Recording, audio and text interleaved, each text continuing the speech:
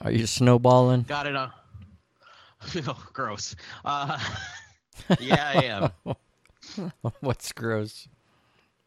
Don't you know what snowballing is? No. Oh my God, Mark Brown, are you kidding me? Like in a nasty sexual way, you don't know what snowballing is? Well,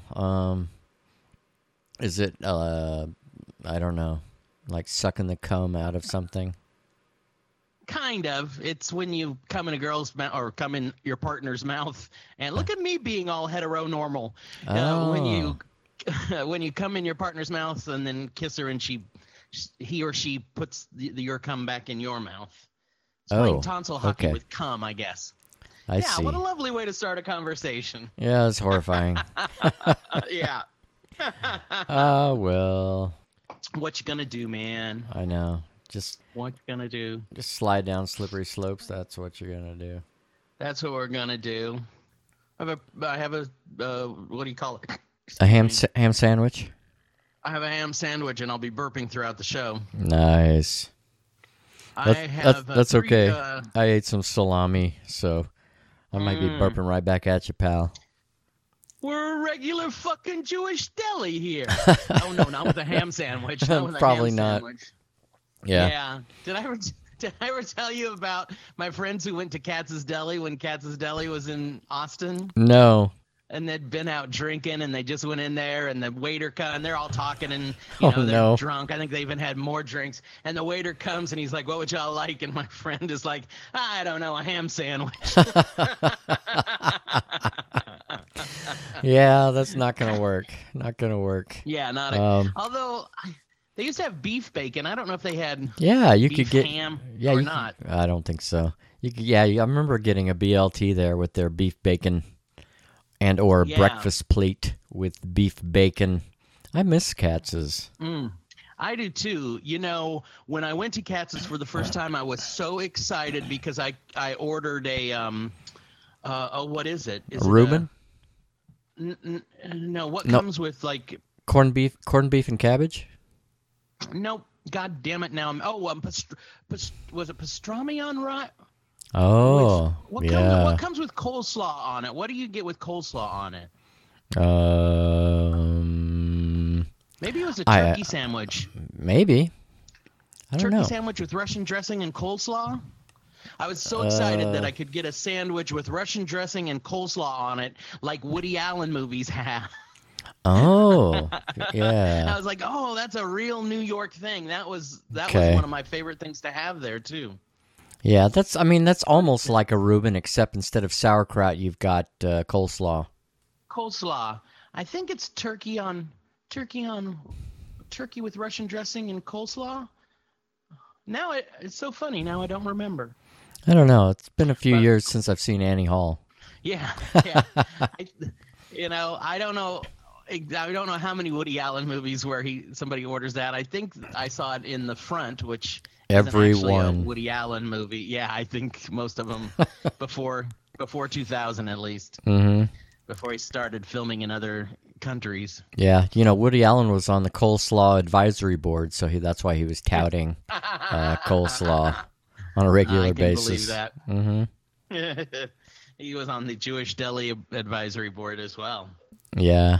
He liked to eat coleslaw off of young girls' private parts. Oh, my God.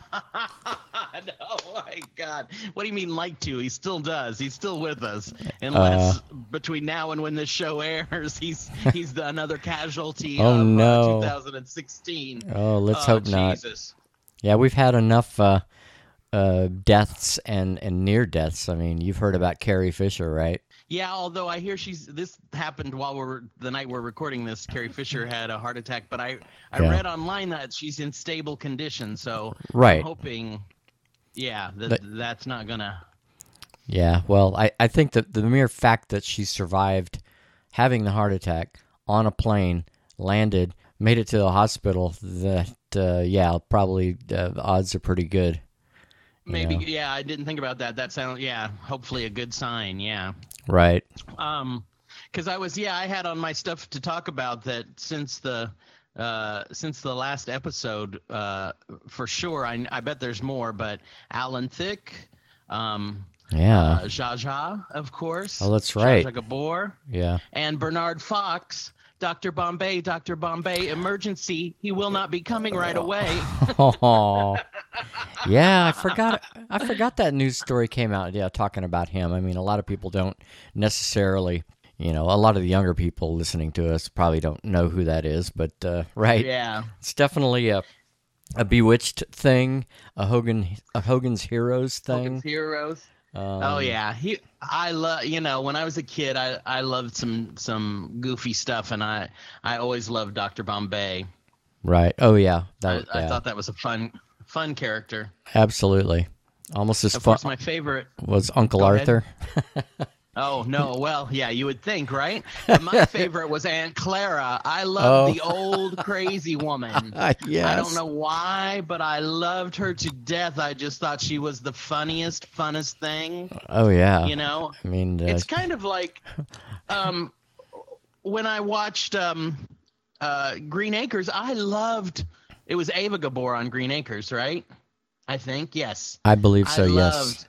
I loved her. I loved that character. I just thought, I don't know. I guess because I was a kid and kind of dumb, and we lived in the country anyway. But I loved the character of Lisa on Green Acres. I thought she was so interesting. Mm-hmm. Lisa. No. Yeah. Lisa.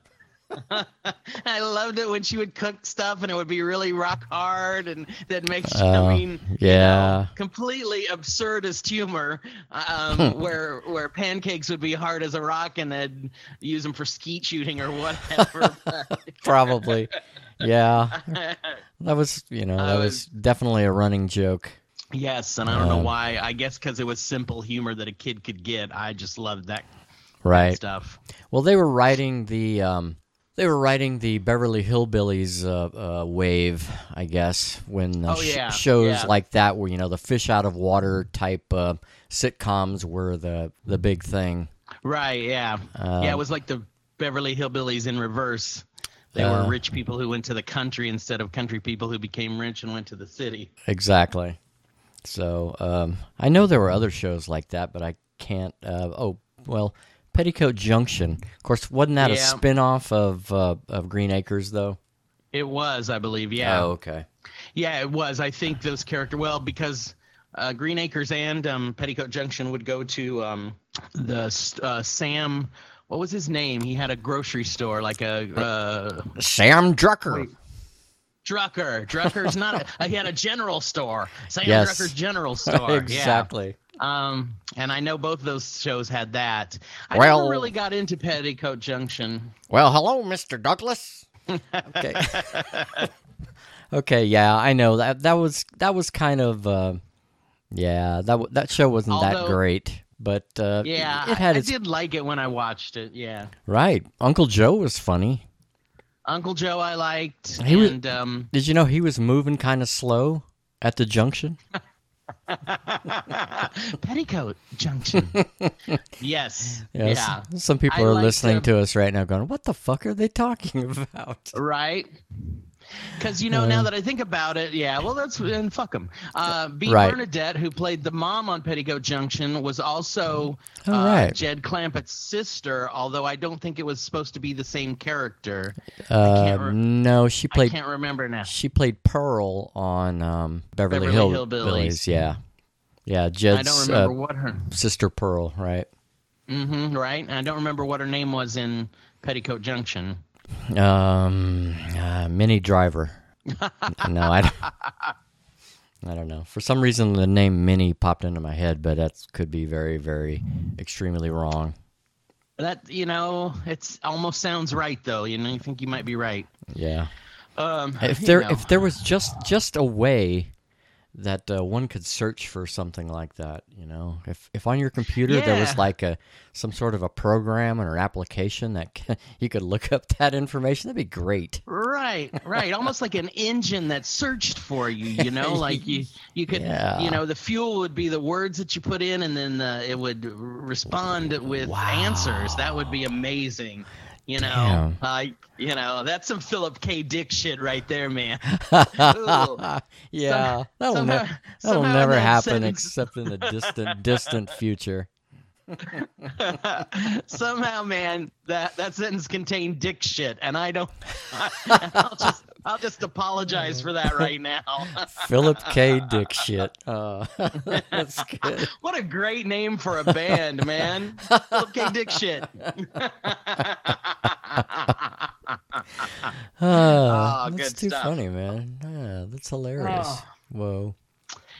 There was now that we're talking about all these deaths and stuff, and Right. we're gonna be doing like this is probably our last show of 2016, and Yeah. and did you see the thing online a couple weeks ago before they announced that Dickwad Trump was a Man of the Year for Time magazine? There was Right. this, I guess it was a faked cover that somebody did that listed the Man of the Year or the Person of the Year for Time magazine was going to be Death, and they had on the front cover all the names of people who had died this year. Yes, yeah, And, I did see that.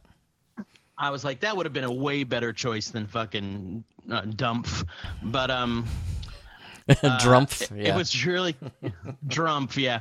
It was really cool because one of the people they had listed on there was Alan Vega of Suicide, and I was like, man, Alan Vega of Suicide on the cover of Time magazine. There's something you never thought you'd see happen, and of course we didn't. It hasn't happened. But. Right. Yeah, he would have definitely spun in his grave. So yeah. But it was, and boy, they'd have had to put update issues out all the time because we've lost probably shit. 20 other people since that fake cover came out. Yeah, it'd have to be like a mailed addendum.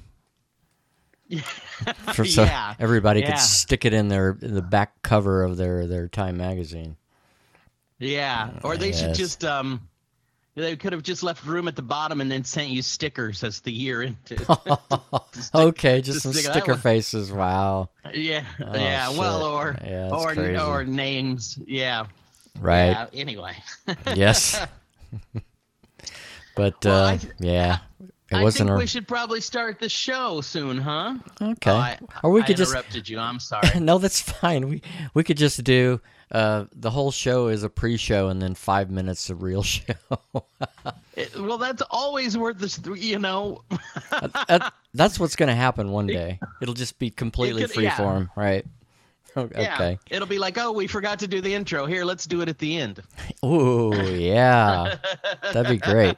Yeah, do the intro and then immediately jump to the outro. Right, or to the thing we forgot last time, which was Oblique Strategies. I can't believe we forgot it. Yeah, I know. But it had been a few weeks since we did a real, not normal, but formulaic show, I guess. That's true. So we just forgot. But we'll ease back into that. No problems. Yeah. All right, ready to do the intro to this bad boy? Absolutely. Whenever you're ready. All right. Okay, I'll do it. Okay. Ooh, in 3, 2, 1.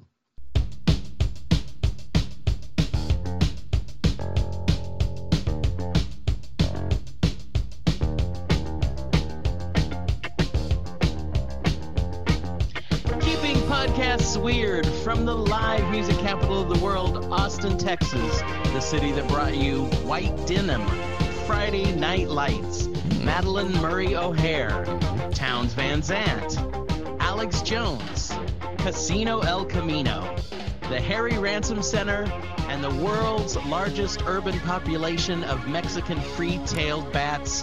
It's a slippery slope. The podcast with the dazed and confused Mark Browner and Lodger. Hey, indeed. Hey. Yes, we are dazed and confused, definitely. So, wow.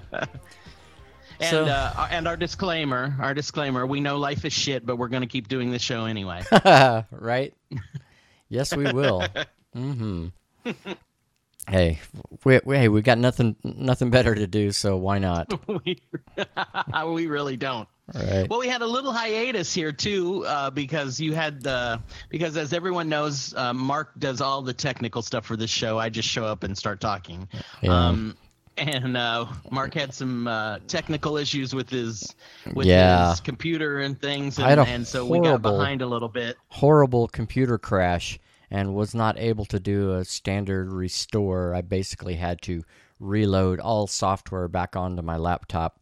Luckily, I was able to use a USB thumb drive version of Linux to grab all important files off of my laptop and put it onto an external hard drive, so that once I got all my software loaded back on, I could load back important files like episode 25, which hadn't been edited yet.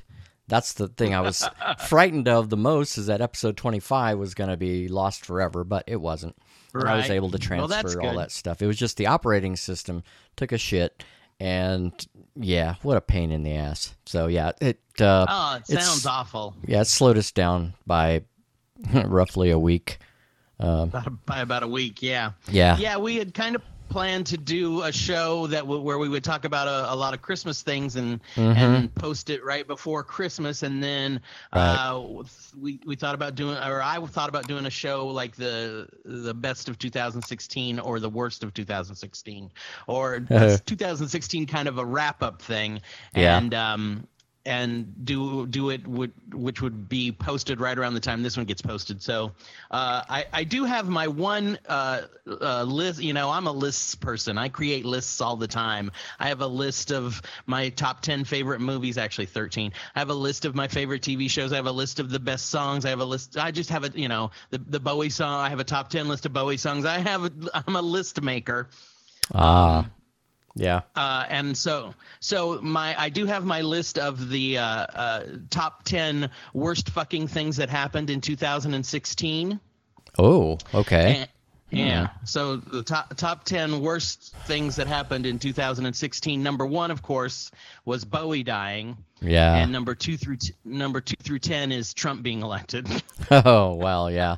That definitely puts a huge damper on a lot of people's lives. So, right. Oh, yeah. Mm-hmm. Yeah. I mean, I can't think, other than Bowie dying, I can't think of 9 other things that happened that were worse than Trump getting elected, in my opinion. Yeah, so. I'm 100% on board with that.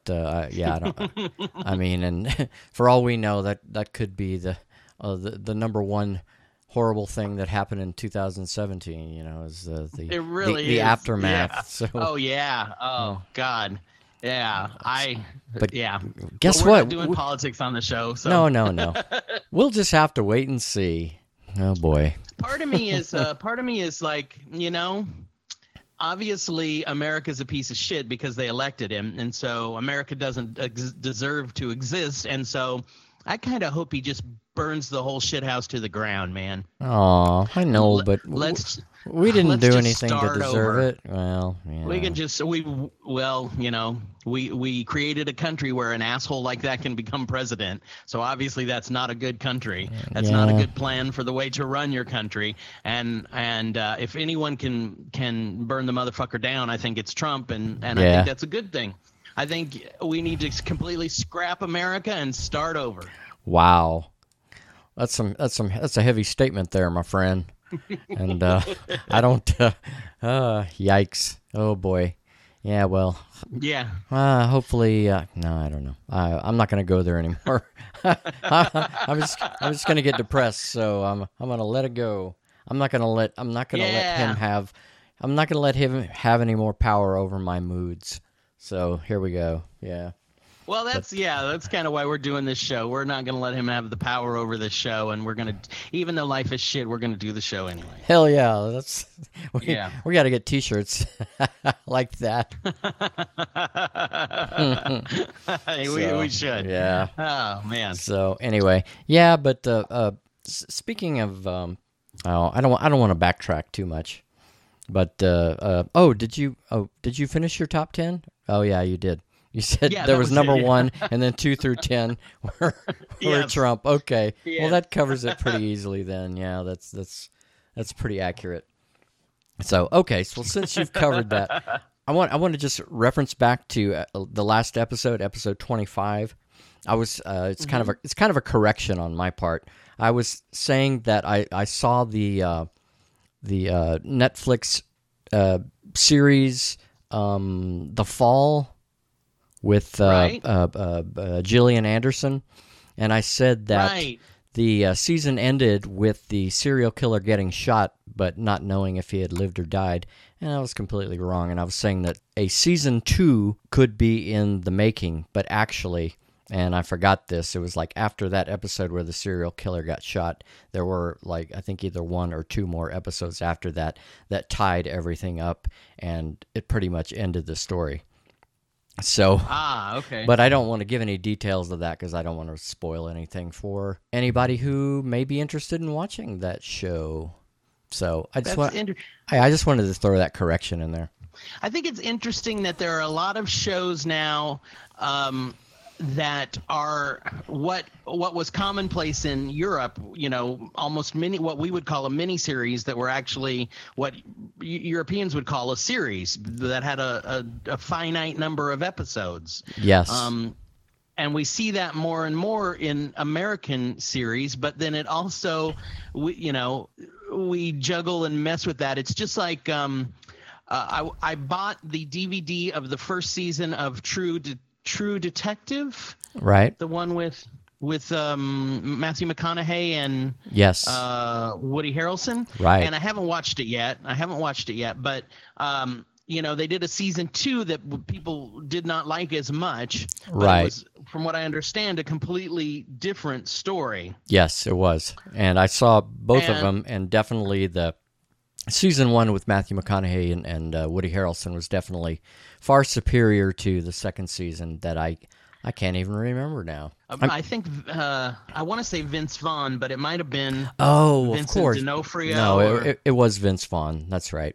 Okay. And I mean, it was it was okay, but it didn't have the same emotional impact that the first season did.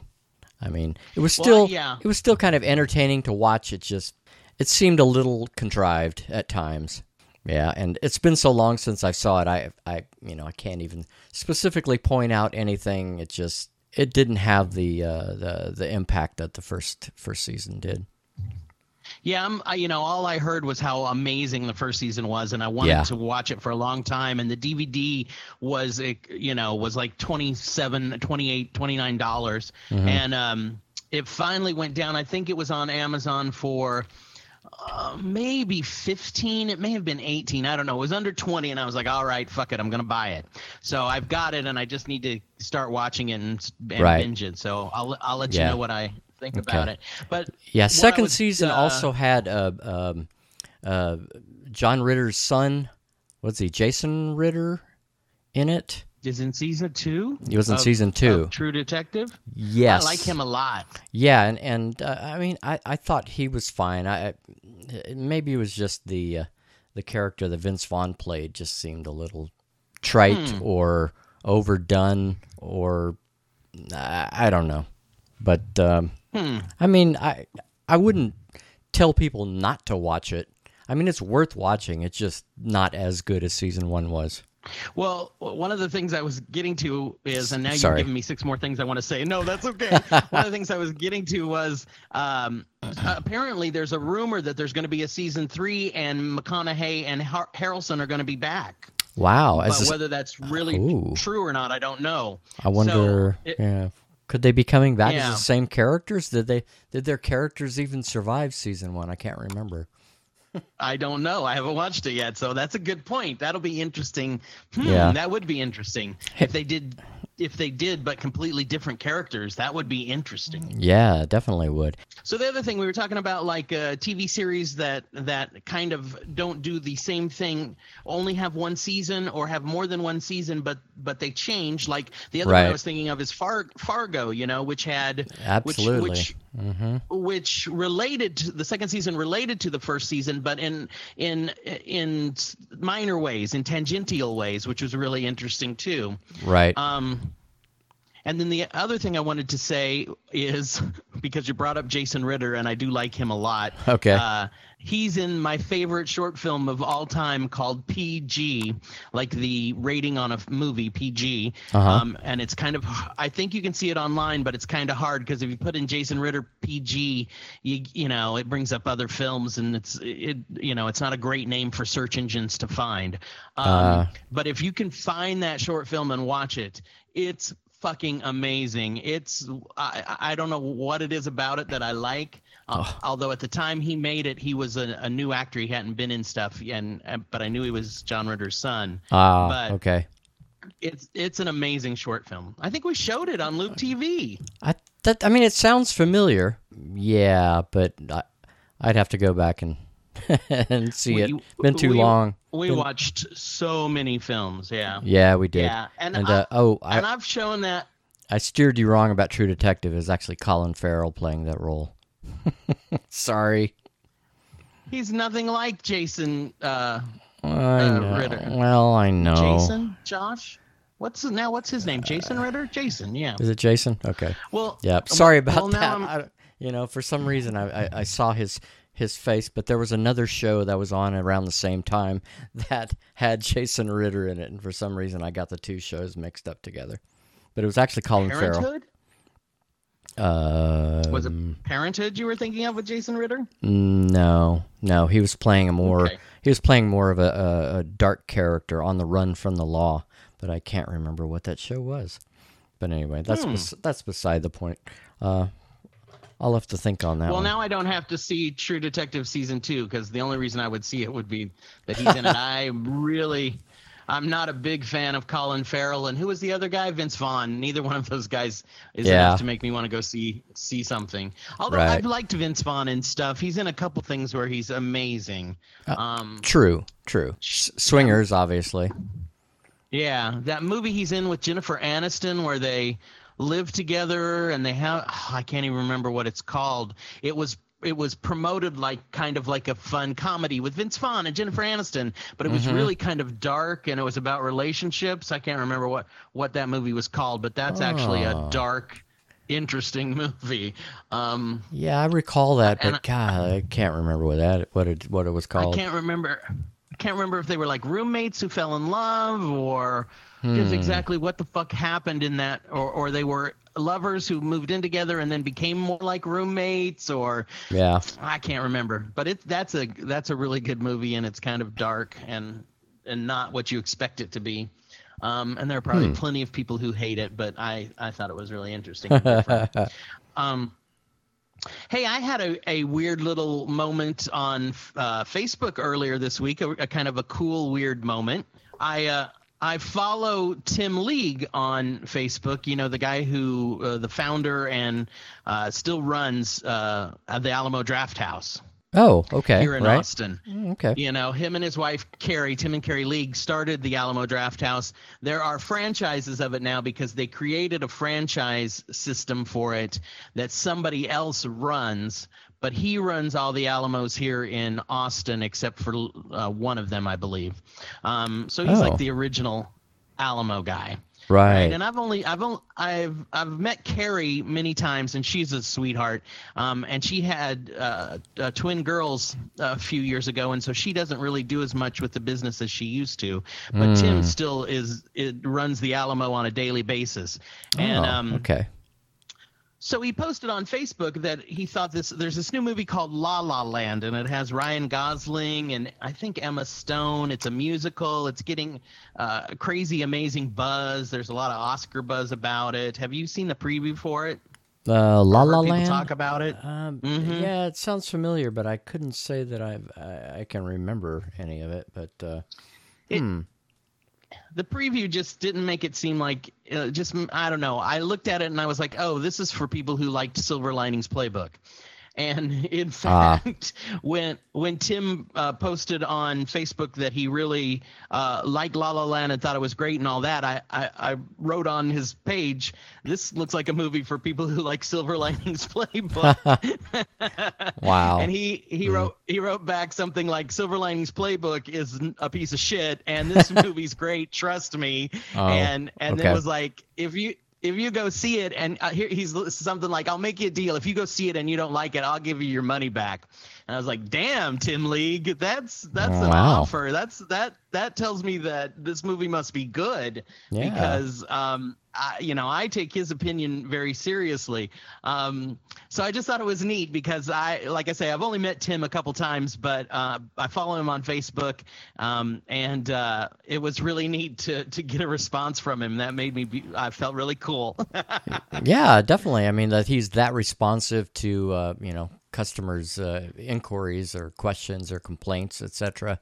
So not bad. Yeah, he does. Alamo Drafthouse in Austin is an institution, man. Absolutely. When I first moved here, and we went down on, was it on Guadalupe, I believe? Yeah. Mm-hmm. To see movies there. Oh man, the first time I went there, just amazing, just amazed, loved it. I think the first thing I saw there was a midnight showing of Escape from New York or Escape from L.A. with Kurt Russell. Oh really? Huh. Okay. Yeah, whatever the original one was. Yeah. Gosh, yeah. Escape from New York would be the first one. Yeah, I can't even remember the first movie I saw at an Alamo Drafthouse Cinema, but as far as we know, he pretty much invented that business model, at least here in the United States. Yeah, he really did. I mean, there was no one doing dinner and a movie, and now it's like there's 10 in every, well, not 10, but there's in almost every major city, there's at least one chain that's doing dinner and a movie. Right. And, I guess it's a concept you can't trademark or copyright or whatever, but nobody does it better than Alamo as far as I'm concerned. Other people do it, and that's cool, but... Yeah. There's a place here in Round Rock called Flicks, which kind of tries to emulate that model, and it's okay, but it's it's just not got the same feel as an Alamo Drafthouse does.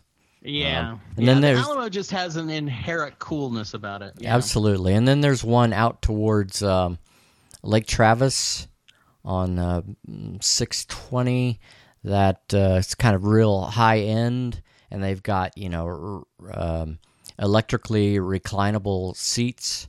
That's really that's fancy, but everything's pretty expensive.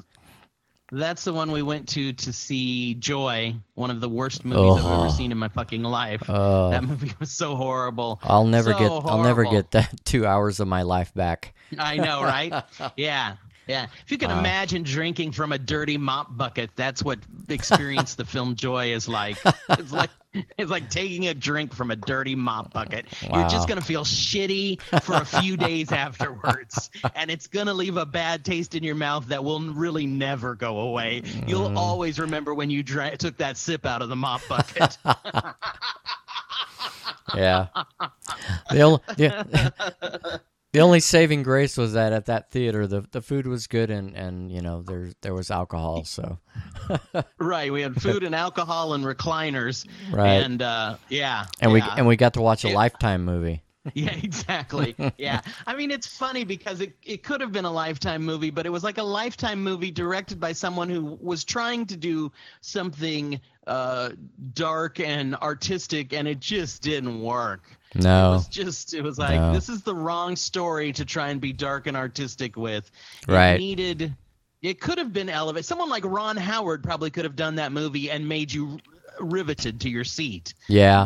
But I think it's David O. Russell who directed it, and he's a great director, and I love his work, but not that movie. Right. And it's also made me hate that girl who's in it, one of the Jennifers. I can't remember which one now. Right. Jennifer Lawrence. Right. Like, okay, now I hate her. Yeah. Yeah, she's the same one who did Hunger Games? I think so, yeah. Yeah. Which I've never seen that, so.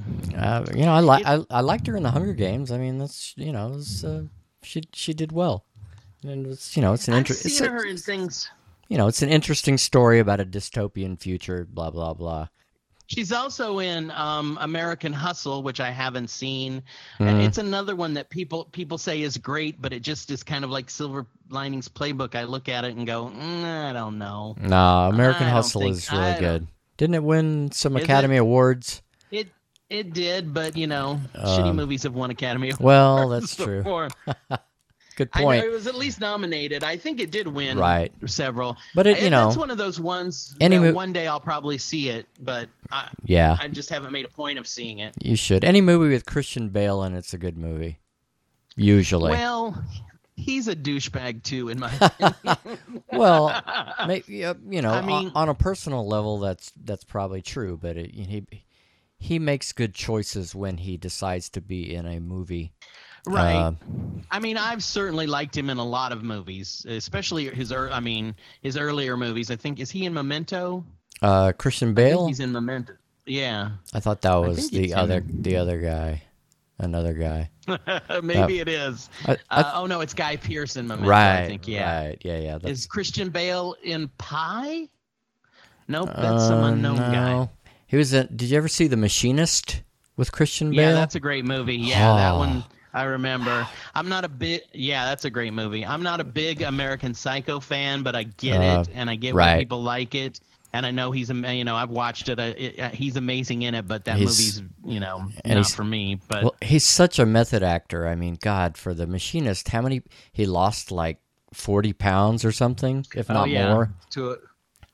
Went down to a dangerous kind of weight. Oh my God, he looked like a concentration camp victim. He was so skinny. Yeah. I mean, granted, I've got to look him up. Yeah, I'm sure they made him look even skinnier through special effects or at least makeup effects to make his ribs appear more pronounced and his his clavicle hole a little deeper.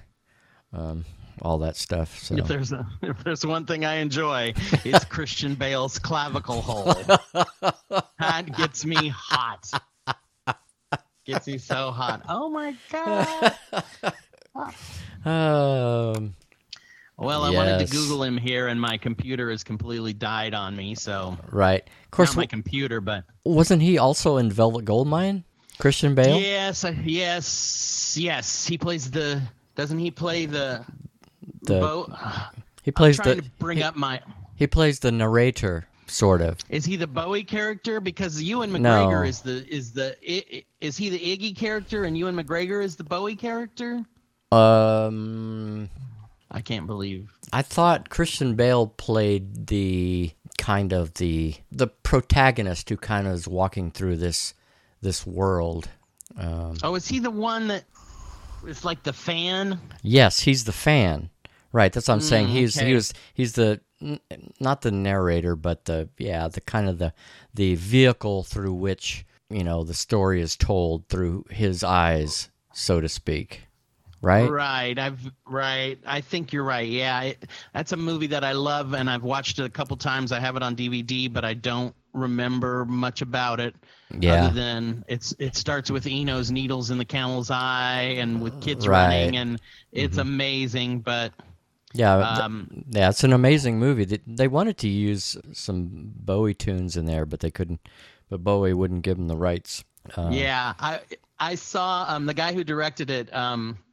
What's his name? Todd Haynes, whose work I adore. Every movie that Todd Haynes has ever made is amazing.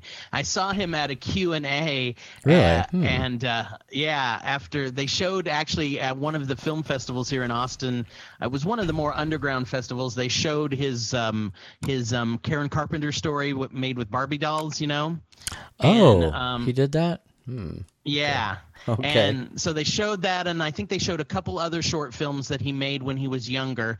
And he did a Q&A, and someone asked him about Velvet Goldmine and Bowie, and all he would say was, "I'm just saying, man, don't meet your heroes." So Bowie must have been, which Bowie can be fickle, or could be, so right. Yeah. So Velvet Goldmine, American Psycho, and then there was a movie called Laurel Canyon that he was in as well. The Machinist, and then of course the Batman movie. Right. The Prestige. Oh. Prestige with Bowie.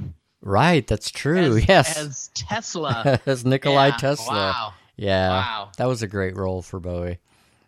Oh man, he's amazing in that. Well, no, Man Who Fell to Earth is really his penultimate performance, but absolutely. But right, of course. That and Tesla in The Prestige and playing Warhol in Basquiat. Yes. Are three of my favorite Bowie performances. What about Merry Christmas, Mr. Lawrence? He played a prisoner of war or something? Yeah, I've never actually seen that movie. I'm not sure that I have either. It's Criterion Collection, but it's like you know, to get it on DVD, it's like $25, and I'm waiting for Criterion to have another sale, and then that's on my list. Okay. Merry Christmas, Mr. Lawrence?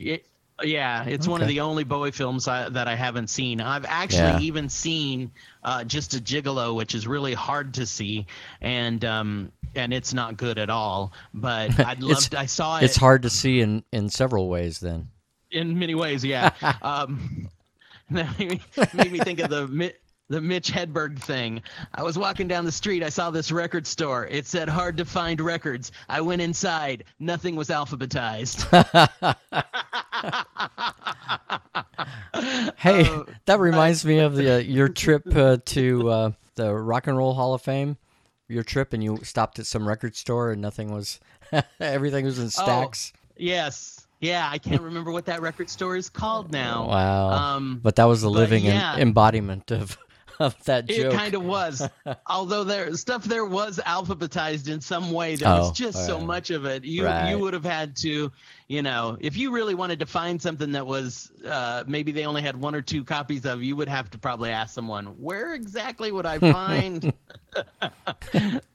But yeah. And the cabinet on top of the toilet. Exactly. Yeah. Right. Oh my God! I'm sure there were records there too. I didn't even go to the bathroom there, but I bet there were records in there somewhere too, or something. That's probably where they kept the 8-tracks or something. Oh, there you go. Or just records where they had multiple copies of. Right. Yeah. All the overflow copies were in there. Because it's the bathroom. Overflow. Hey, I see what you did there.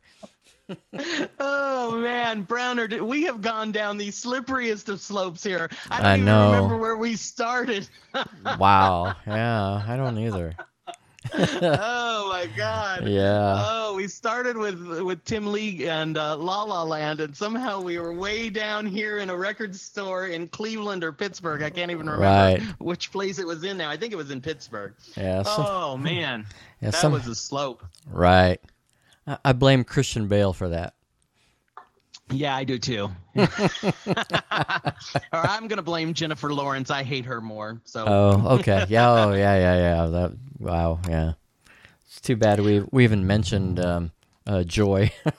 I know we spent time on that movie. Well, the one good thing about mentioning Joy that I was gonna have to backtrack to it because remember when we saw Joy the next day, you, me, and Sierra went to the Alamo Drafthouse Ritz and saw Hateful Eight in 70 millimeter. Right. Yeah. That it was the very next. Mm-hmm.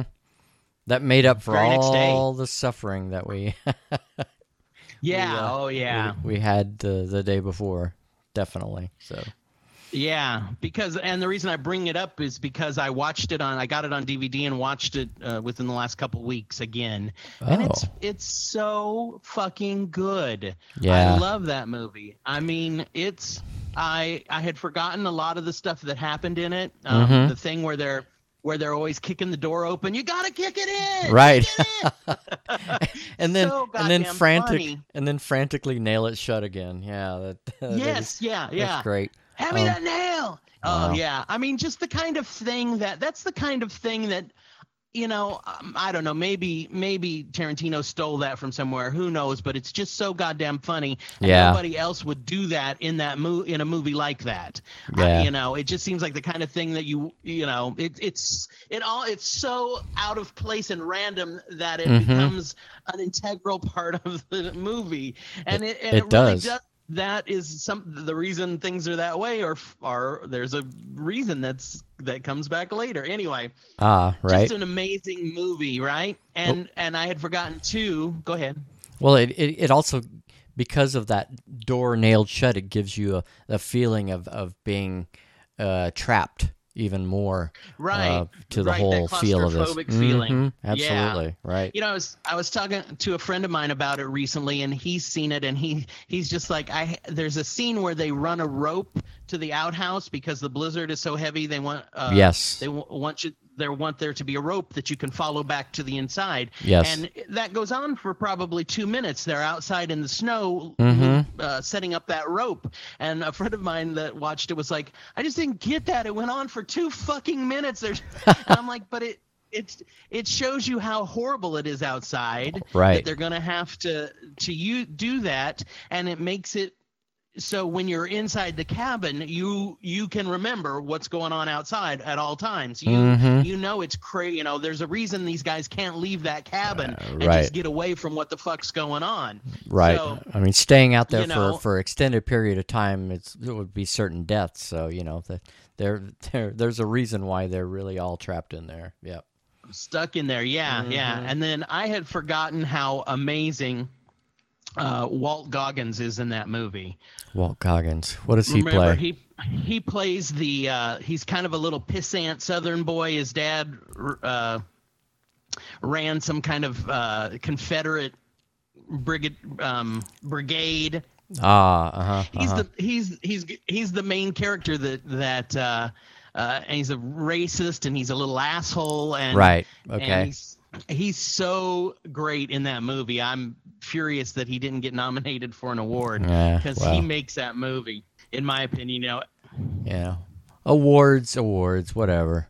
But they are a recognition of good work. Well, that's true. I mean, you know, it's nice to see somebody who does a good job, be recognized for it. But you know, I just thought he was amazing in that, and it's like and he's a guy that you've seen in a lot of stuff, but he's never the star. He's always like a secondary character, and he's always great, and he just kind of gets a chance to kind of be the star in Hateful Eight, and he's amazing in it. And I was looking up stuff about him online, and I had totally forgotten he's in this short film that won an Academy Award that I saw at the Austin Film Festival, I believe, called The Accountant. Has nothing to do with the movie with fuckhole in it. What's that fuckhole's name?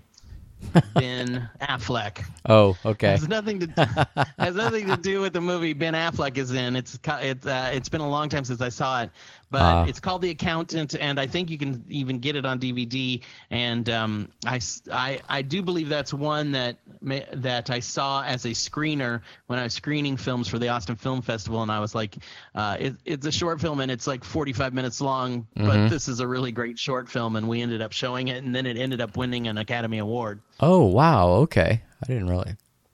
Call The Accountant? Yeah. And The Accountant, yeah. And wow. I do think I met him at the Austin Film Festival.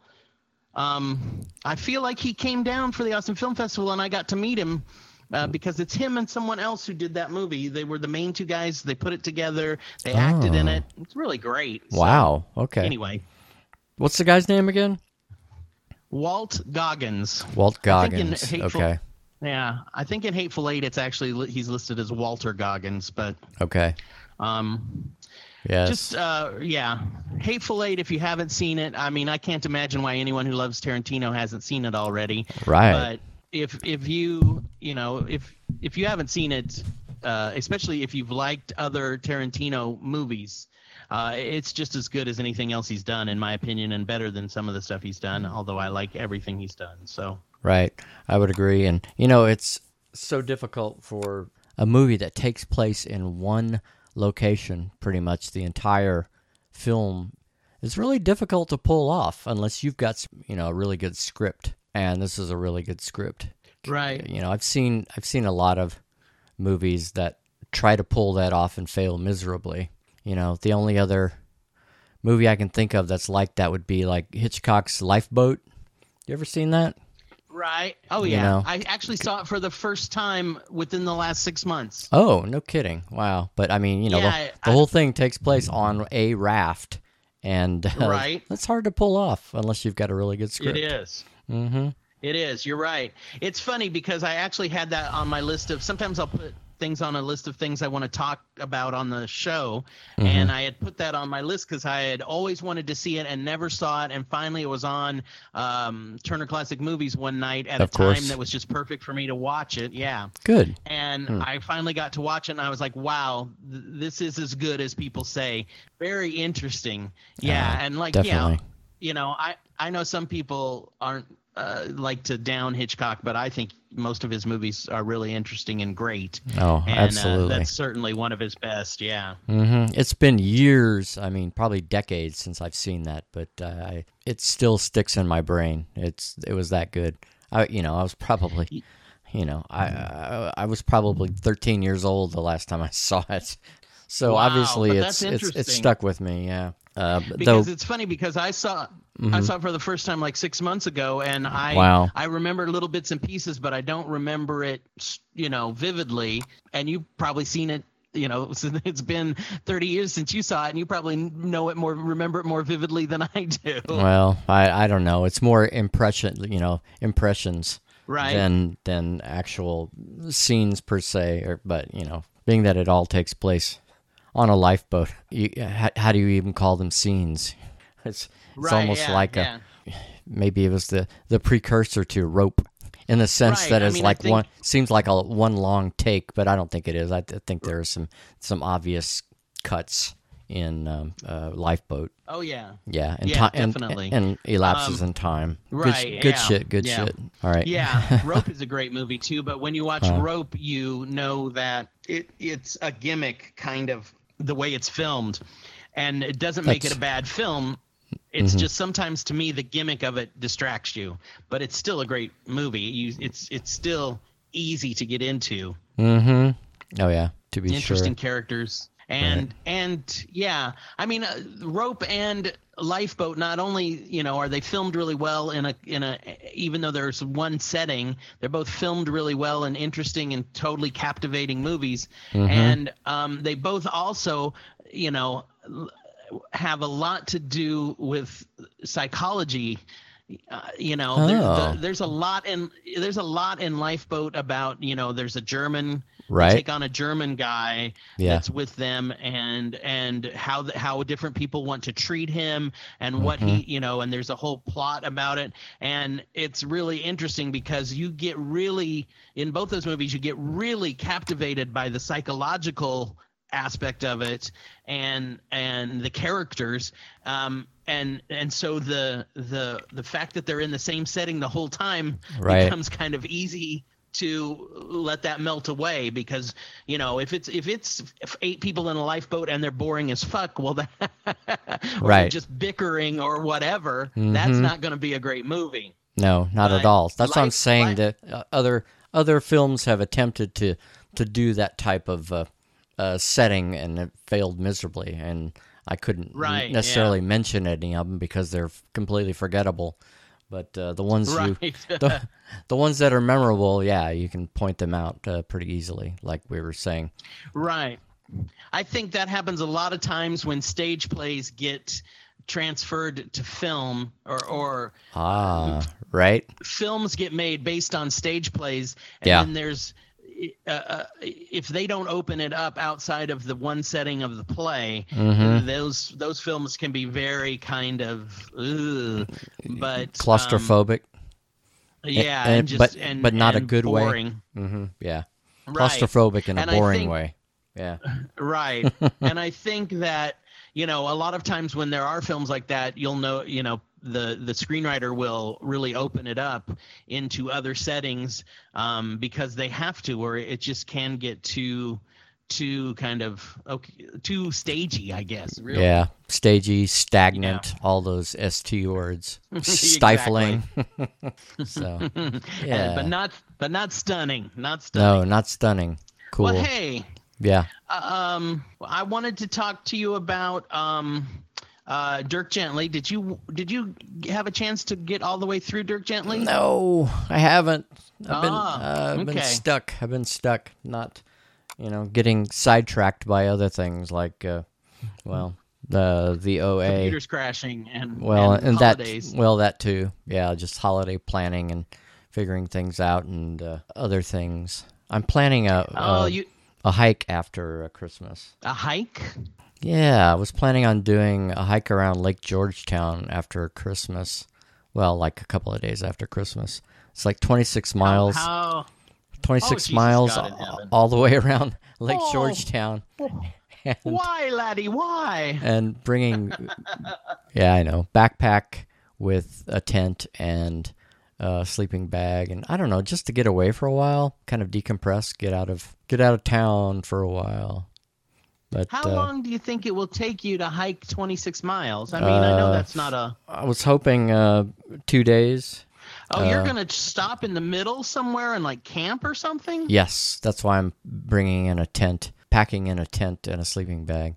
Specifically bought a very lightweight, what they call a hiking tent that, only one person can fit in, and a sleeping bag and a air mattress, things like that, and some beef jerky and some trail mix. And where's Sierra gonna be while you're doing this? Is she just gonna stay at home? Well, she's gonna be at work because she'll be back at work those. But I'm still taking vacation days. So, and actually, my friend Wayne from well, you met Wayne before. He was he was in the wedding with you. He was one of the groomsmen, and so he's gonna drive in from Houston. And we're gonna do that, and so hopefully we can actually make the whole circle of the lake. We'll see how that goes. I'm a little concerned because the weather is showing that it's going to be rainy those 2 days. So yeah, right. I'm a little worried. Hopefully the forecast will change between now and then, and it won't be the case. Hopefully it'll be sunny or just partly cloudy with no rain. But right. I mean, anyway. certainly possible. Yeah. But interesting, huh? Yeah. So you mentioned that you've been watching the OA, which is a new series on Netflix. Yes, it is a Netflix original series, the OA. And does the OA stand for something? What does the O and the A stand for? Well, that's a very good question. And as far as we know, we haven't been clued in on to what OA stands for, other than the main character in the story refers to herself as the OA, and it's very, very mysterious. There's a lot of unanswered questions. Of course, I'm only 1 or 2 episodes in, but the whole story starts off with this young 20-something woman running across a traffic-jammed bridge in a nightgown, sitting up on the rail of the bridge and then jumping into the water. And she's, it's one of those very tall bridges like the Brooklyn Bridge or something. That's the impression that I got. It was like that size of a bridge, where the fall could kill you, She survives and ends up in the hospital. And the doctor says, well, it's lucky you went feet first. Otherwise, you would have died from internal injuries. So anyway, a little later, her parents show up at the hospital, and it turns out she's been missing for 7 years. And when her parents come in, she doesn't recognize them because when she went missing, she was blind. Yet, now that she's returned 7 years later, she can see. And the only way she recognizes her mother is her mother comes up to her, and she touches her face, and she's like, "Oh, mother," and hugs her. And so it's very, very mysterious. And so once she gets out of the hospital and goes home, the police come to her house, and they want to get information. They're like, well, you've been missing for 7 years. Who abducted you? How did you escape? And she was very vague about any information of how, where she was being held captive and who was holding her. And so she pretty much is just a dead end for the police. And so, she goes, you were about to ask me a question. Go ahead. So I'm guessing then she must be around like 18, 17 years old? No, she's probably in her early to mid 20s. So she's been missing since she was an older teenager. I don't, maybe Okay. maybe early teens. They don't say exactly how old she is. They just Okay. say, from what I can tell, she's in her 20s, but they're not very clear. But she was obviously, yeah, still living at home at the time. So, she could have been, Right. I guess she could have been as young as 13 when she went missing. Well, the reason I ask is because there's a young person in that show who's like a transgendered person. Okay. Although I don't think that, and I'll be honest, I don't know if it's a person who identifies as male or female, but I know she's young, like 13, 12. Right. And I know the character and that you're I don't- talking about, and I was looking at the character going, wow, I'm not sure if it's a young boy trying to be feminine, or if it's a girl who's early teen girl who is trying to be more masculine because she has a short cropped haircut. Right. Which so, I think kind of too was that's very reminiscent of the character 11 in Stranger Things. Although she was played by a female at first, they thought it was a boy because her hair was cut so short. So I think that's why one of the reasons that these two shows have been mentioned together a lot. Right. I was just curious. I thought maybe that young transgendered person played the girl. No. As okay, so she's not playing the character as a young girl before she was abducted. Yeah. No. In flashbacks or something. No. Okay, no. fantastic. That's not the. Okay. Yeah. The girl who calls herself the OA. Her real name before she went missing was Prairie Johnson, and her mother and father, they're calling her Prairie, and she's going, "No, I'm the OA." And everybody who talks to her, who calls her Prairie, she's like, "I'm the OA." So it's what changed my OA name if means. my parents named me. Yeah, Prairie's my parents named me Prairie too. Yeah, that's a pretty horrible name, horrible. isn't it? Yeah. One interesting thing is that the guy who plays her father is Scott Wilson, who played Herschel on The Walking Dead. Oh wow! Yeah, the farmer guy who lost a leg. So that was kind of an interesting surprise to see him reappear on a new show. So it's good to see he's working. Yeah, absolutely. Yeah, right. Yeah, But the actress who's playing the OA, she's kind of a very enigmatic person, like 11 was on Stranger Things, definitely. Right. So, but not young. The OA is set in modern times. Yes. Set in current times. Okay. Yes. Interesting. Yeah, I really want to see it. Right. There are some. Well, I don't want to give away any spoilers. There's some flashbacks. But no, I can't. I won't say any more. Okay, cool. But that's cool. I appreciate that. Right. What's interesting that she comes back, to her and is living with her parents, and her parents are concerned about her mental health and are trying to limit her internet access, and making sure that she doesn't lock her door because they're concerned that she may, I don't know, do something to herself. And she it kind of gets revealed that maybe she wasn't necessarily held against her will somewhere, because she keeps mentioning this person named Homer that she misses, and it's almost like she was in love with, and that maybe the people who she was staying with or was a captive of all of a sudden left one day, and now she wants to find them again. And so finally she talks to one of the neighborhood high school boys who helps her get a wireless router for her computer. Her 7-year-old computer is like one of the old.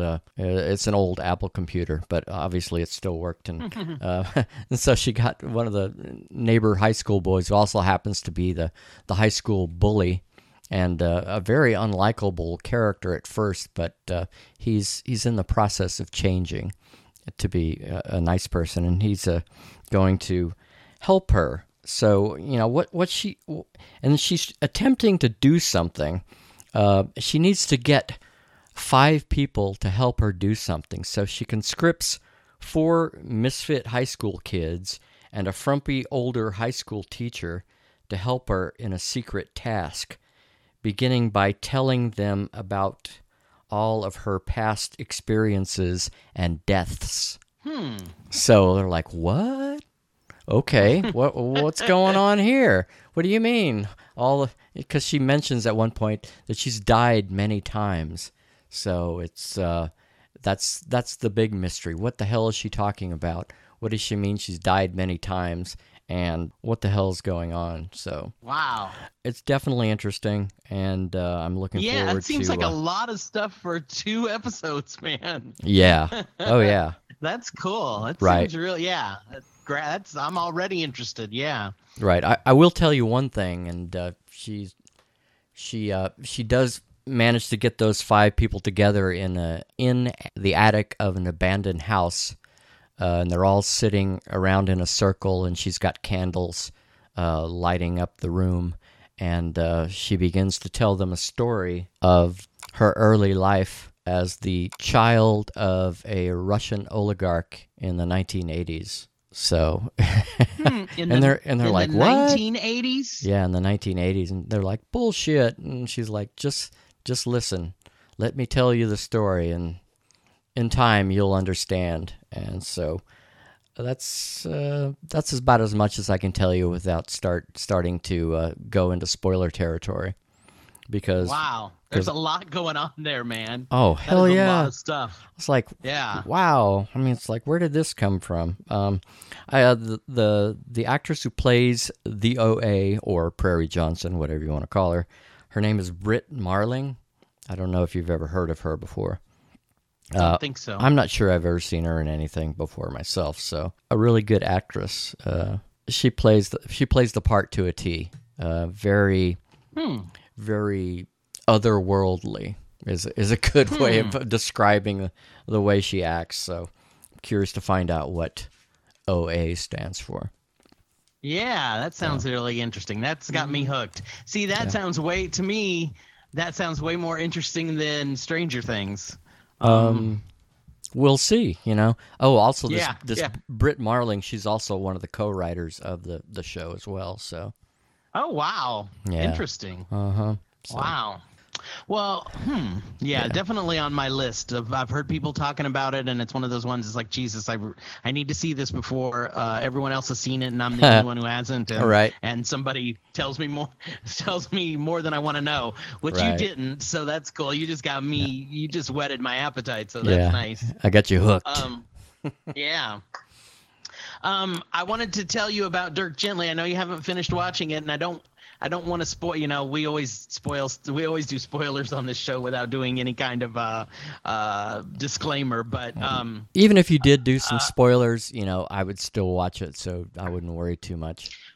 Well, here's my complaint about it. I think it's 8 episodes in the season 1 here. Okay. I don't think it's 10. I think it was 8 episodes, and it moves along at its own pace for all of the episodes until the very end, and then at the very end they just spew out all this stuff that if you aren't paying attention, it's like, oh, this is what happened, this is what happened, this is what happened, this is what happened, and you're like, wait a minute, what?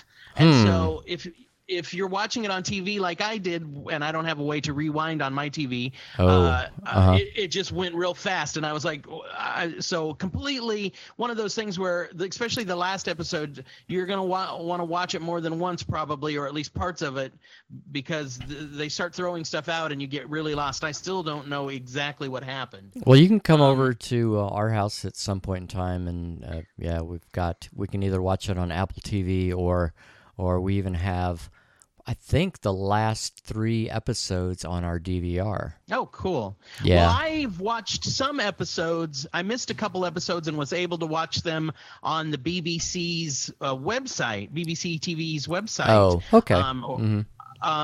But I don't know if they're still up. And I know you had to wait at least a week. I had to wait until a week after it had aired on TV for it to be available. Oh, okay. So my other complaint is that I guess there's going to be a season 2 because the end of it leads directly to a season 2. It doesn't wrap everything up. It wraps everything up and then it doesn't. Oh, okay. So it's definitely a to be continued kind of ending. Okay. at the end of season 1. But interesting enough to where, I'm in for season 2. Cool. So I'm ready to watch more. So, all right, here's a question for you. mm-hmm. Douglas Adams, Dirk Gently, is that a series of books or is it just one novel? I know there's at least 2. Okay. I looked on Wikipedia, and I think there's only 2 novels, but I could be wrong. There could be more, or there could be short stories, or one or two of the books may have more than one case in them. Not quite sure. Okay. And it's funny, too, because it's been done as a series before. It was done as a series on the BBC not that long ago, like maybe 7-8 years ago. Oh, really? But only, but they opted, they only did a few episodes, and then for some reason, it had something to do with BBC's, they had a TV channel that I guess they decided to do something else with that channel, and rather than move Dirk Gently to another channel, they just stopped doing them. Oh, how weird. Huh. Yeah. So it's been done at least one time before as a TV series. It's been done as a stage play. That was kind of odd to read about, but you can get on Wikipedia and read more about it. But I know in what I read, I remember seeing at least 2 books. Okay. And there may be more in it. I just couldn't see. So. All right. And then I know we wanted to talk about The Walking Dead. Right. Yeah. But I got to tell you. I'm not that. I don't care too much. Okay. You don't care too much? Okay. Well, we could just mention that we're a little behind, obviously, as far as recording this podcast in relation to when the season, the mid-season finale actually aired. So, probably at this point, nobody even cares. It's in some ways I like that because definitely we can't spoil it for anybody. Well, that's true. Who really cares about the show? Yeah. Or who watches the show religiously or whatever you want to say. But right. The mid-season finale ended with more pointless deaths that were just stupid. Yeah. Olivia got shot in the face. Spencer got gutted. Right. Just fucking pointless, dumb fucking shit, like it's been all season. Right. And then of course they all meet up at the end, and it's like, let's go get this Negan fucker. Right. So of course, it's like the whole. It's like, hey, we're getting the band back together. Yeah. It's like, hey, this whole season of pissing you off with this horrible Negan character has been just so that we can turn around and go get his ass, which we all knew was going to happen anyway. Right. So, I don't know. Unless they can pull something really surprising out. I think maybe the one thing is that, all of these individual characters went off on their own thinking that they were going to solve all the problems individually, and then finally they've come to the realization that it's going to take a combined effort, a concerted effort, and not just that group. It's going to take collaboration between them and Hilltop and the Kingdom and the island ladies, whatever they're called, the Beachside or whatever. Lesbian Central. Yeah. I guess, the main thing was they had to get Rick on board, and I guess maybe now they've got Rick on board. So right, he's got his Python pistol back. So yep. Yeah, whatever. Like I always say, I watch the show. I'm not gonna stop watching the show. Right. I like watching it and bitching about it, but I'm just like, yeah. Can we kill Negan and get the fuck on with the show? Right. But that's what you get when you got a TV series based on a graphic novel or comic book, whatever you want to call it. Right. Yeah. And and they have strayed from the comic book to some degree, but they're still kind of tied to the arc, the ultimate arc of the comic book. If Negan's not going to finger Carl's eye hole, then I don't care. Yeah, yeah, that would be kind of funny, you know.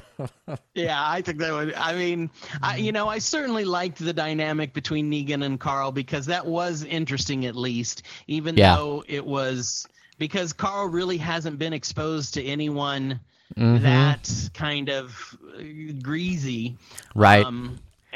And so their dynamic was really interesting.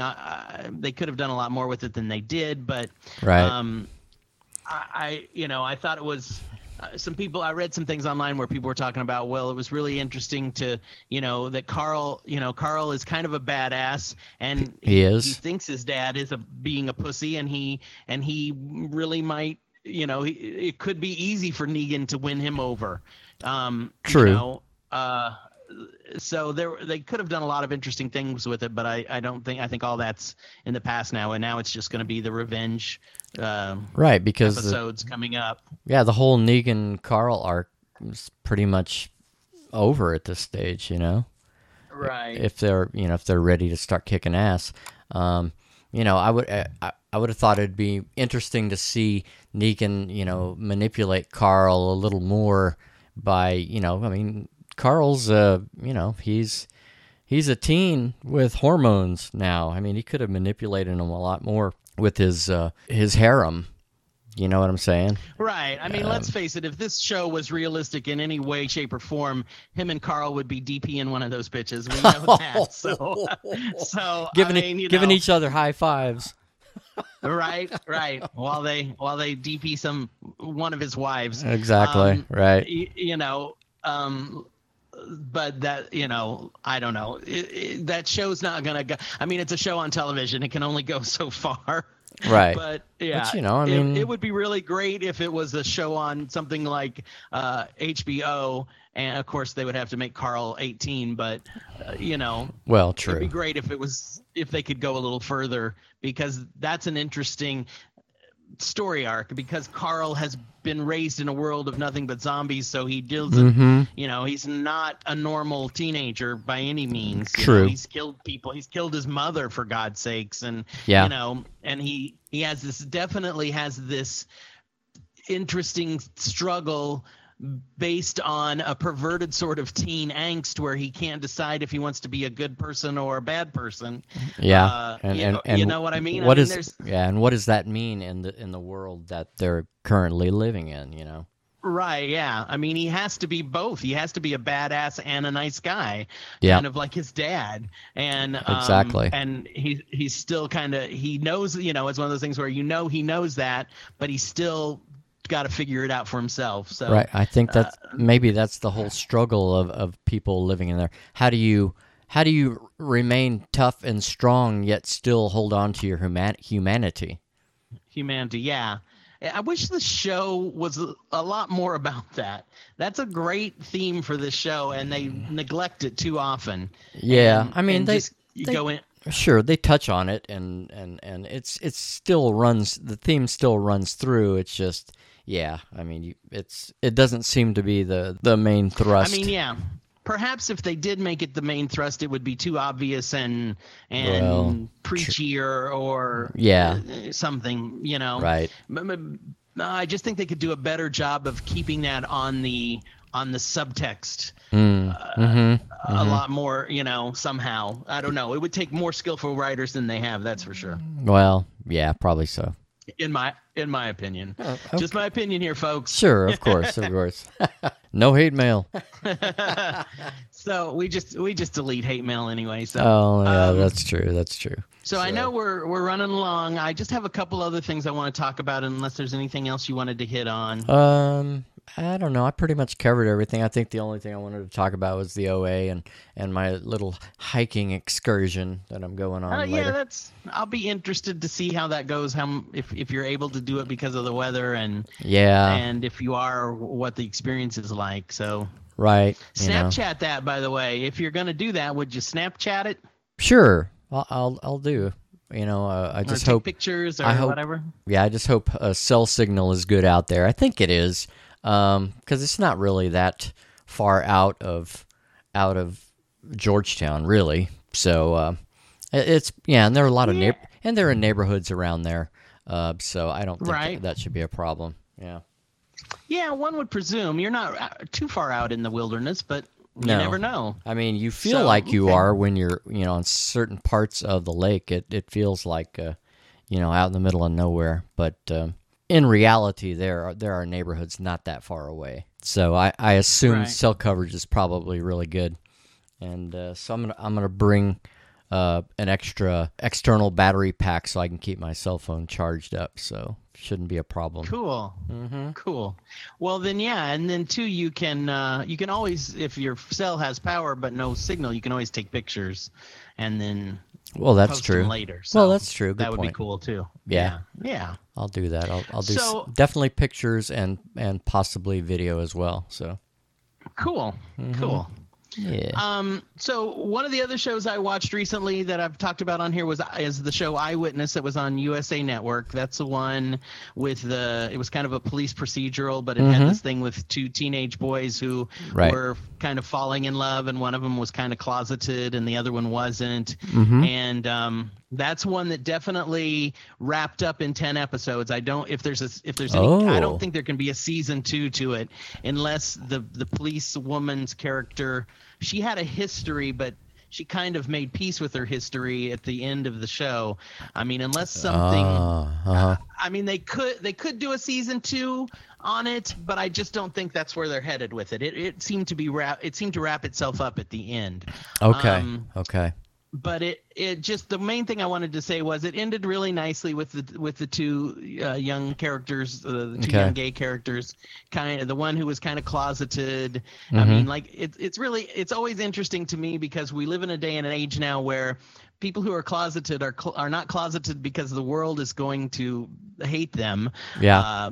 Although that happens, but I mean, for gay youth now, the main thing is accepting yourself. That seems to be the hardest part of it now. And that was kind of what he was going through. One of the characters is kind of going through that thing of accepting himself and realizing that his friends are not going to hate him. His dad is not going to hate him. He can be who he is, and it's not going to. It's not a secret he needs to keep. But he just, So it was mainly about him accepting himself. Okay. In the framework of a police procedural. Wow, that's wild. It was not. I mean, not. Go ahead. Let me ask you this. Was one of the boys a suspect in the crime?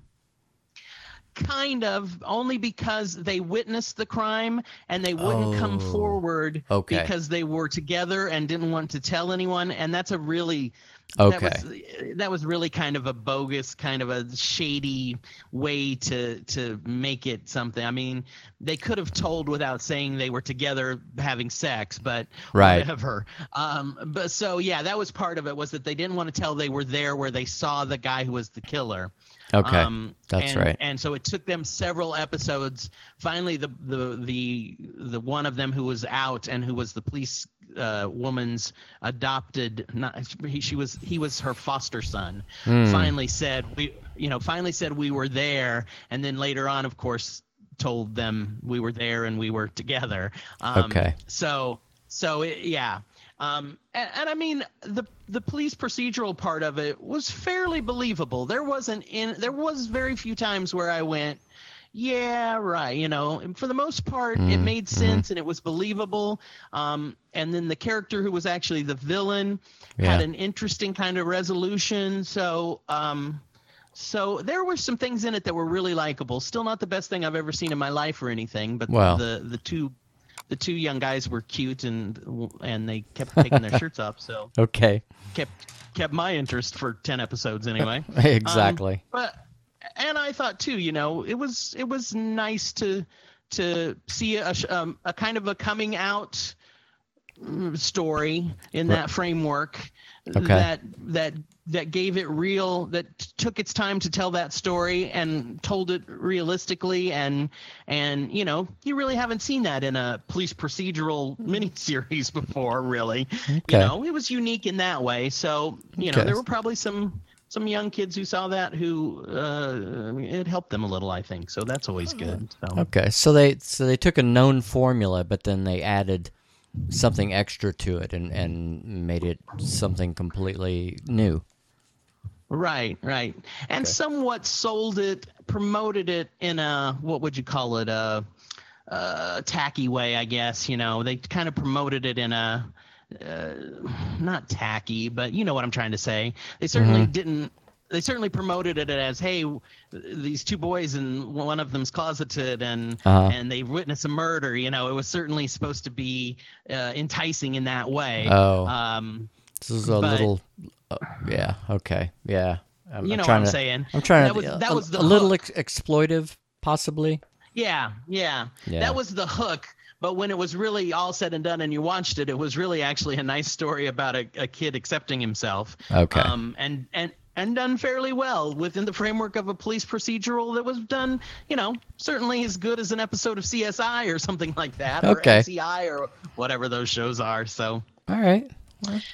And the other show I'm really excited about is Project Runway has a show called Project Runway Junior, where it's teenage fashion designers that's just started on Lifetime. Right. And the teenagers on the show this year are amazing.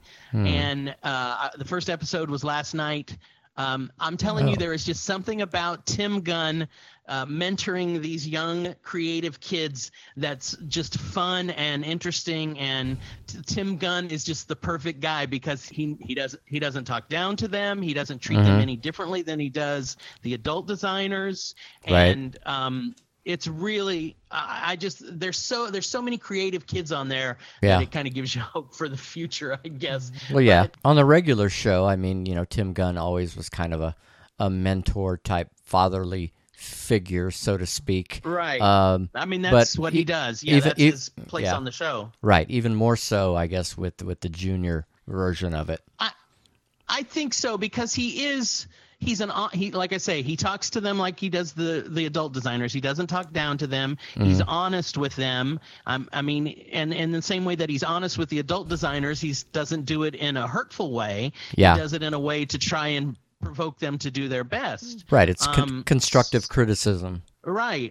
Yeah. I mean, in almost the truest sense of the term, yes. Yes. And it's just neat to see him with these young designers. I mean, the show is great because it promotes creativity and individualism in kids, and that's just awesome. It really shows these kids. It promotes it.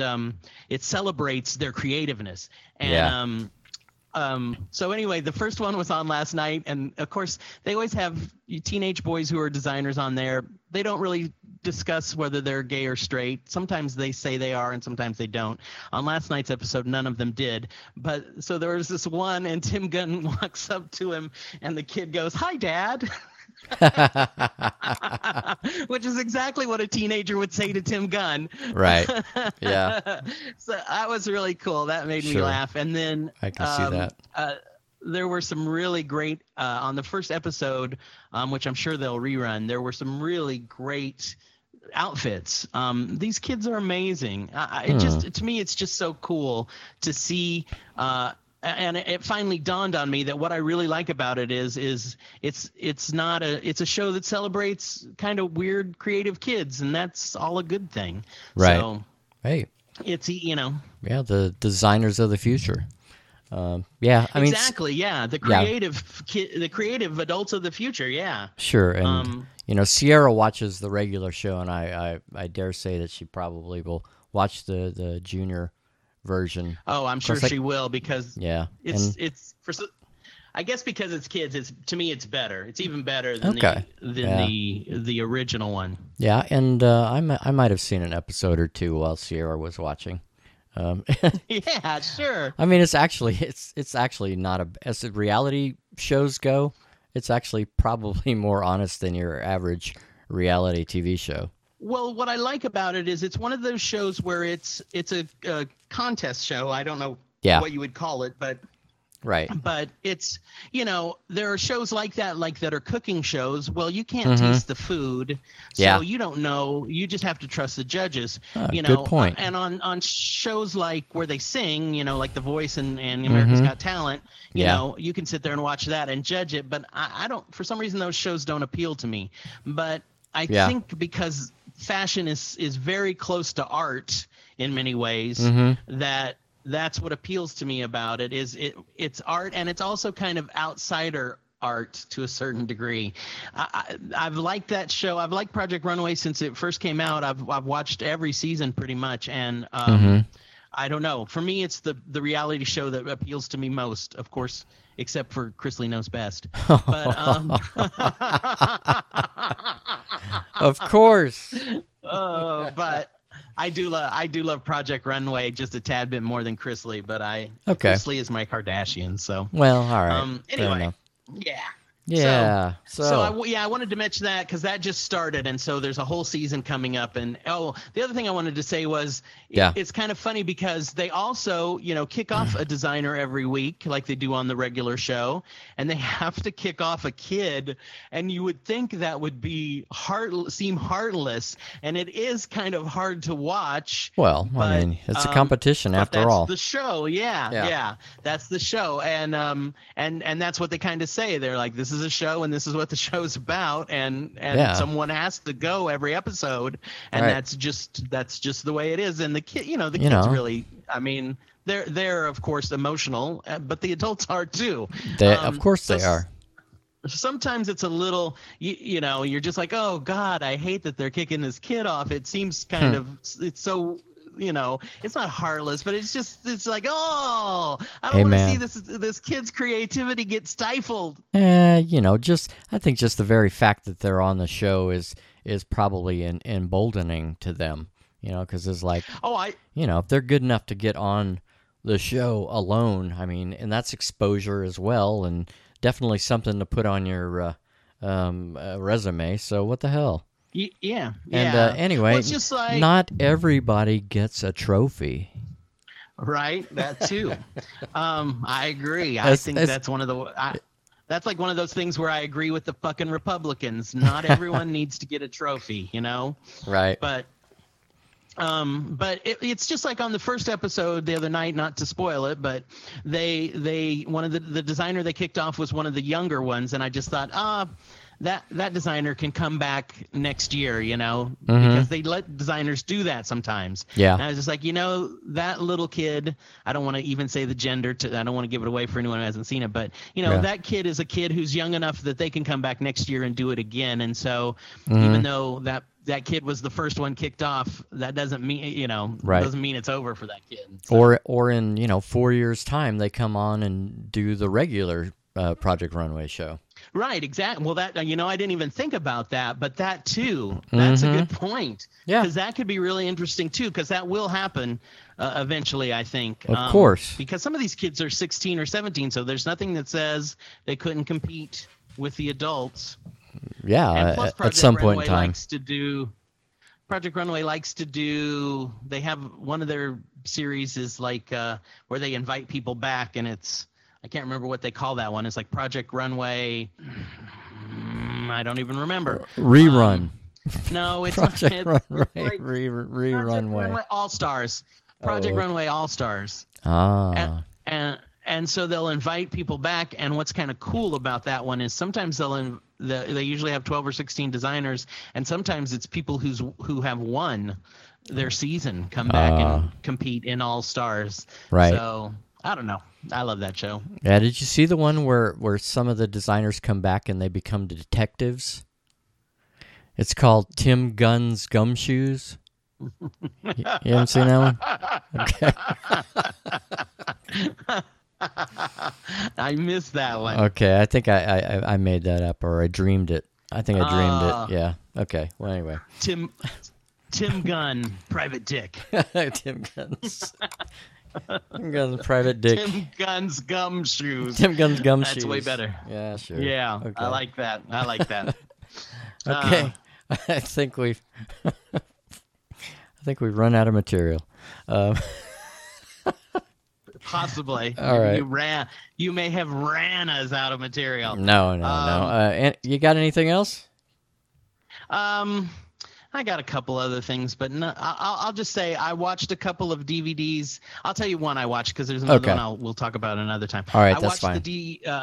I watched the movie Hell or High Water, which has Jeff Bridges and I can't remember who else is in it now. Jeff Bridges and he's like chasing these guys who rob banks. Okay. Is he Jeff playing Bridges. a lawman? Yeah, he plays a Texas Ranger. It's set in West Texas, set in Midland. Came out about 4 or 5 months ago at theaters, and it's on DVD already. It's called Hell or High Water. Jeff Bridges, Ben Foster. Ben Foster. Who's the other guy? He's a famous guy. Oh my God, I got it right here. Hang on, it's gonna drive me crazy. I'm sorry. Steve Buscemi? Please say it's Steve Buscemi. Yeah. Chris Pine. Ah, damn. No, if it was Buscemi, I would remember. Of Fuck's course. sake, Chris Steve Pine. Buscemi. Jesus fucking Christ. No. Chris Pine, Captain Kirk from the new Star Trek series. Right, of course. Yeah, he's great. So Ben Foster and Chris Pine are these blue collar guys, and they rob banks, and they have a reason they're doing it. And Jeff Bridges is the Texas Ranger who's kind of on the case. And it got really good reviews and kind of disappeared from theaters quickly. Oh yeah, okay. Didn't really break any box office records, is what you're saying. Right. Okay. Yeah, did okay, but didn't do gangbusters. But word of mouth. I think there's some Golden Globe nominations for it, and anyway, it got really good buzz, and the buzz is well deserved. It's a really good movie, very interesting, very it's not a shoot 'em up, except that it is, and it's not just violence for violence sake. Okay. It's an interesting story. Definitely an interesting story. Cool. Jeff Bridges is amazing in it. He's so good. Yeah. He usually is. You believe he's a I like him a lot. You just too. buy him as a Texas Ranger, Oh yeah. You just buy him as the character easily. Well, especially since he did True Grit, the remake of True Grit. Right, that's right. I'd forgotten that. Yeah, he regained a lot of gravitas from that movie. Absolutely, he did. I've loved him from the time he was fairly young. I loved him. Do you remember Starman? That was one of those movies that got played a lot when cable started, because it was one of those movies that was on cable a million times. He's so great in that movie. He's so great in. I love him in Fisher King. Oh yeah, very good. Amazing. What was that movie he did when he was real young? He was on the run from the law. The Last Picture Show. Oh no. No. He's not in Last Picture Show. He's on the run from the law. Oh, I know what you're talking about. Yeah. We're gonna have to look it up, aren't we? Yeah, I guess we are. Yeah. The other thing I was gonna say that I really liked him in is he's in Big Lebowski, which people love. Oh, right, of course. And that's not my favorite Jeff Bridges movie, but I know so many people like him. Yeah, he's definitely iconic in that movie. That's for sure. Yeah, but he is in The Last Picture Show. Okay.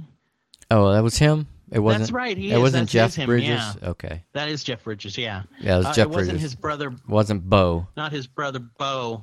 Although Bo might be in it, I don't remember. Let's see. I think you're probably right. Yeah. The Last American Hero, Thunderbolt and Lightfoot. That's the one I was thinking about that he did when he was really young. Yeah, Thunderbolt and Lightfoot. He plays a fairly tragic character ultimately in that film.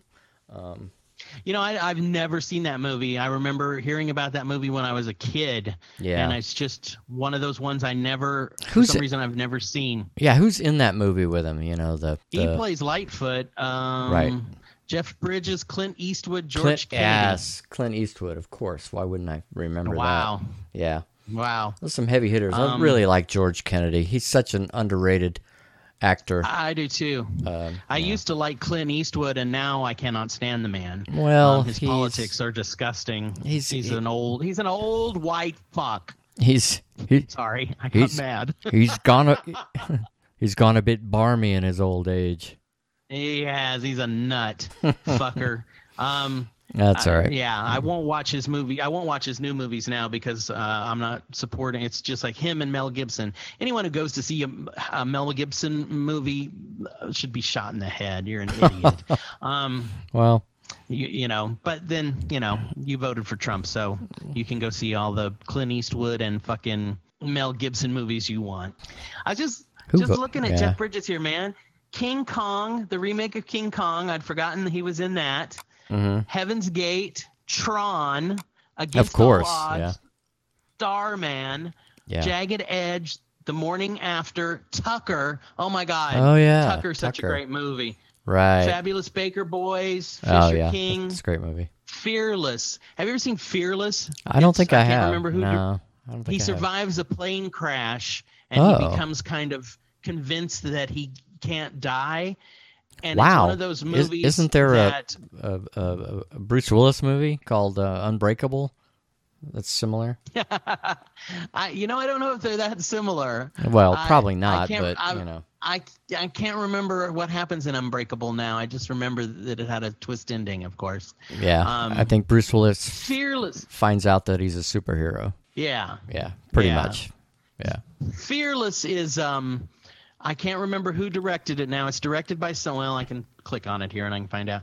And it's one of those. It's directed by Peter Weir, who did like Truman Show and right. So it's not really artsy, but it's definitely artsy. And it's just one of those movies I saw when it came out and loved it. I just fell in love with it. So I don't know if other people would. You know, it gets. There are people who just think it's kind of whatever or contrived or something. Now, doesn't his character become kind of suicidal toward the end of the movie? Somewhat. He just becomes kind of reckless. Yeah, reckless, like standing on the edge of a tall building or shit like that. Right. Yeah. Yeah. And there's this great part of the movie where Rosie Perez plays this character whose child, she held the child in her arms, and when the plane crashed, the child flew out of her arms and died, and she's devastated, of course, that happened. And so he puts her in a car and he gives her like a bag of flour or something to hang on to and rams the car into a brick wall. And of course the flour comes out of her hands and goes everywhere. I can't remember if it's flour, it's something. But he proves to her that there's just no physical way that she could have held on to that child. Right. And it kind of heals her, and lets her stop blaming herself for it. Wow. It just has things like that in it that are so, unlike any other movie I ever saw. And so it's a movie that I really, really it's one of those underrated movies that I love. But if somebody hated it, I'd be like, yeah, I can see why some people might be not as captivated by it as me. Okay. That's fine. If you don't have a heart, then fuck you. You don't need to watch it anyway. Got it. I'm not bitter. That's funny. Bitter. All right, man. We're pushing Okay. We're pushing up against the 2-hour mark here. I know. So yeah, But I could did get most everything I wanted to talk about in there. So No, that's awesome, and it's been a great show, to be sure, because of it. So before we forget, let's do an oblique strategy. You gonna do an oblique strategy? Yeah, I think we should. Okay. All right. Let me pull one out of the deck here, at random. Okay.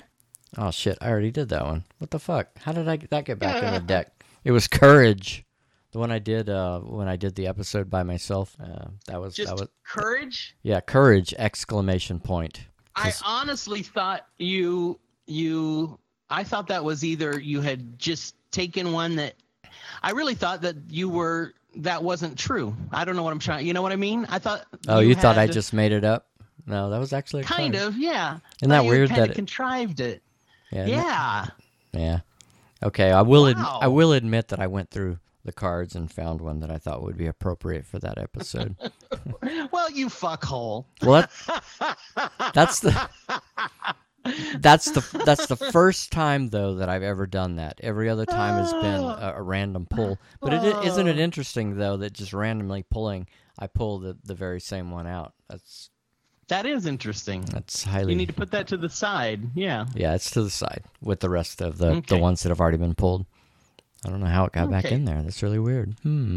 So, in case this is your first episode, Oblique Strategies is a series of cards created by Brian Eno and Peter Schmidt, I believe, right? That is correct. Yes. And they are strategies for getting through creative blockages. True. That Eno and people he has worked with in the studio use them sometimes, but we like to pull one out and just see if you can apply it to your real life in some way. I couldn't have put it any better myself, so well said, sir. Thank you. Okay. Thank you. All right, let me pull one out that hopefully has never been pulled before. All right, here we go. It's a good one. Slow preparation, fast execution. Hey, I like that one. It's like planning ahead so that you're prepared, and then when your time comes, blammo. Boom. You're there ready. It is.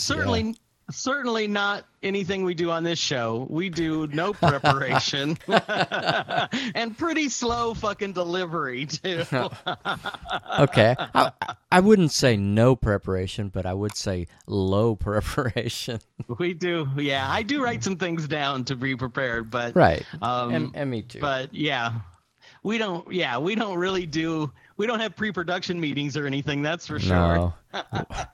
Hey, if we had a Patreon page where people were paying us to do this, then yeah, we would have pre-production meetings and all that stuff if this was our full-time job, but it's not. We're not. It is not. Yeah, we ain't Mark Maron. No, we are not. No. We are not even together as two people. We are not nowhere near Mark Maron. No. But yeah, oh well. But we still have fun. We have as much fun as Mark Maron. We just don't get to talk to famous people. Of course, that could happen. We could do that. Sure. We've been I talking have about too much fun talking to you, though. Well, if we're I do too. If we did a show where we talked to other people, we would have to do 2 shows a week because I'm not giving up this hour and a half at this 2-hour slot where we talk to each other. Okay, yeah. Or maybe we could have yes, there you go. It's 2 hours. That's true. Sometimes I get so hungry to do the show, I'm like, I'll just do one by myself and tell Mark to post it. Hey, well, if you have extra special segments that you want to create, I have no problem with that. I may do something like that because I think I could do it and edit it since I've used the editing program you use a little bit, although it's been a while. Okay. I mean, I think I might be able to create something and where it would just be all you would have to do is put it up. Okay. You wouldn't have to do all the legwork you do on these episodes. Okay, but, could be maybe called one day that's something we'll do. Slippery slope extras. Yeah. Yeah, because I thought about doing one that was like, I was talking earlier about how I have a list for everything. Maybe it would be fun to do one where I did my top 10 favorite movies or, That could be cool. Favorite songs or Bowie songs or whatever. So all right. I tell you what. Maybe one day. Come up with a proposal and submit it to me in 2 weeks, and we'll... that sounds like work. No, I'm kidding. Just whenever the mood strikes you to create something like that'd be great. It would be fun to do, and I may eventually get around to doing a couple things like that. I don't know. Sweet. I definitely would need to familiarize myself with the program we use to make the show. So yeah, well, if you have any issues, refamiliarize myself. Yeah, right. If you have, because I know you've used it before for stuff that you've put on SoundCloud. On my SoundCloud. Yep. So yeah, obviously you knew how to use it then, so I don't think it'd be a problem for you. Yeah. No, it'd take me just a little bit of fiddling with it to get back. Right, and you got your blue snowball. I do. That combines blue balls and snowballs. Yep. There you go. There's Just a lot of sexual innuendo going on in the microphone I use for Yeah. some reason. Yeah. I think that's probably why you purchased it. It could be why it appealed to me, yes. Well, that, and I guess it got some good reviews on Amazon, so. And it was one of the lesser expensive but looked nice. Right. I was like, yeah. that looks like a professional microphone, and it's not a professional microphone price. So I'm going to give it a shot. Right. Yep. It has a cool form factor. It looks like an old kind of reminisce of an old-timey microphone that John Cameron Swayze would use, you know. Yeah, exactly. Or the guy who cried about the Hindenburg crashing, but whatever. Oh, the humanity. Yes. All right. I know we should end the episode because my headphones are dinging and running out of battery power. So. Okay. Well, if that's the case, slide in next week for another fabulous episode of A Slippery Slope. Lodger out.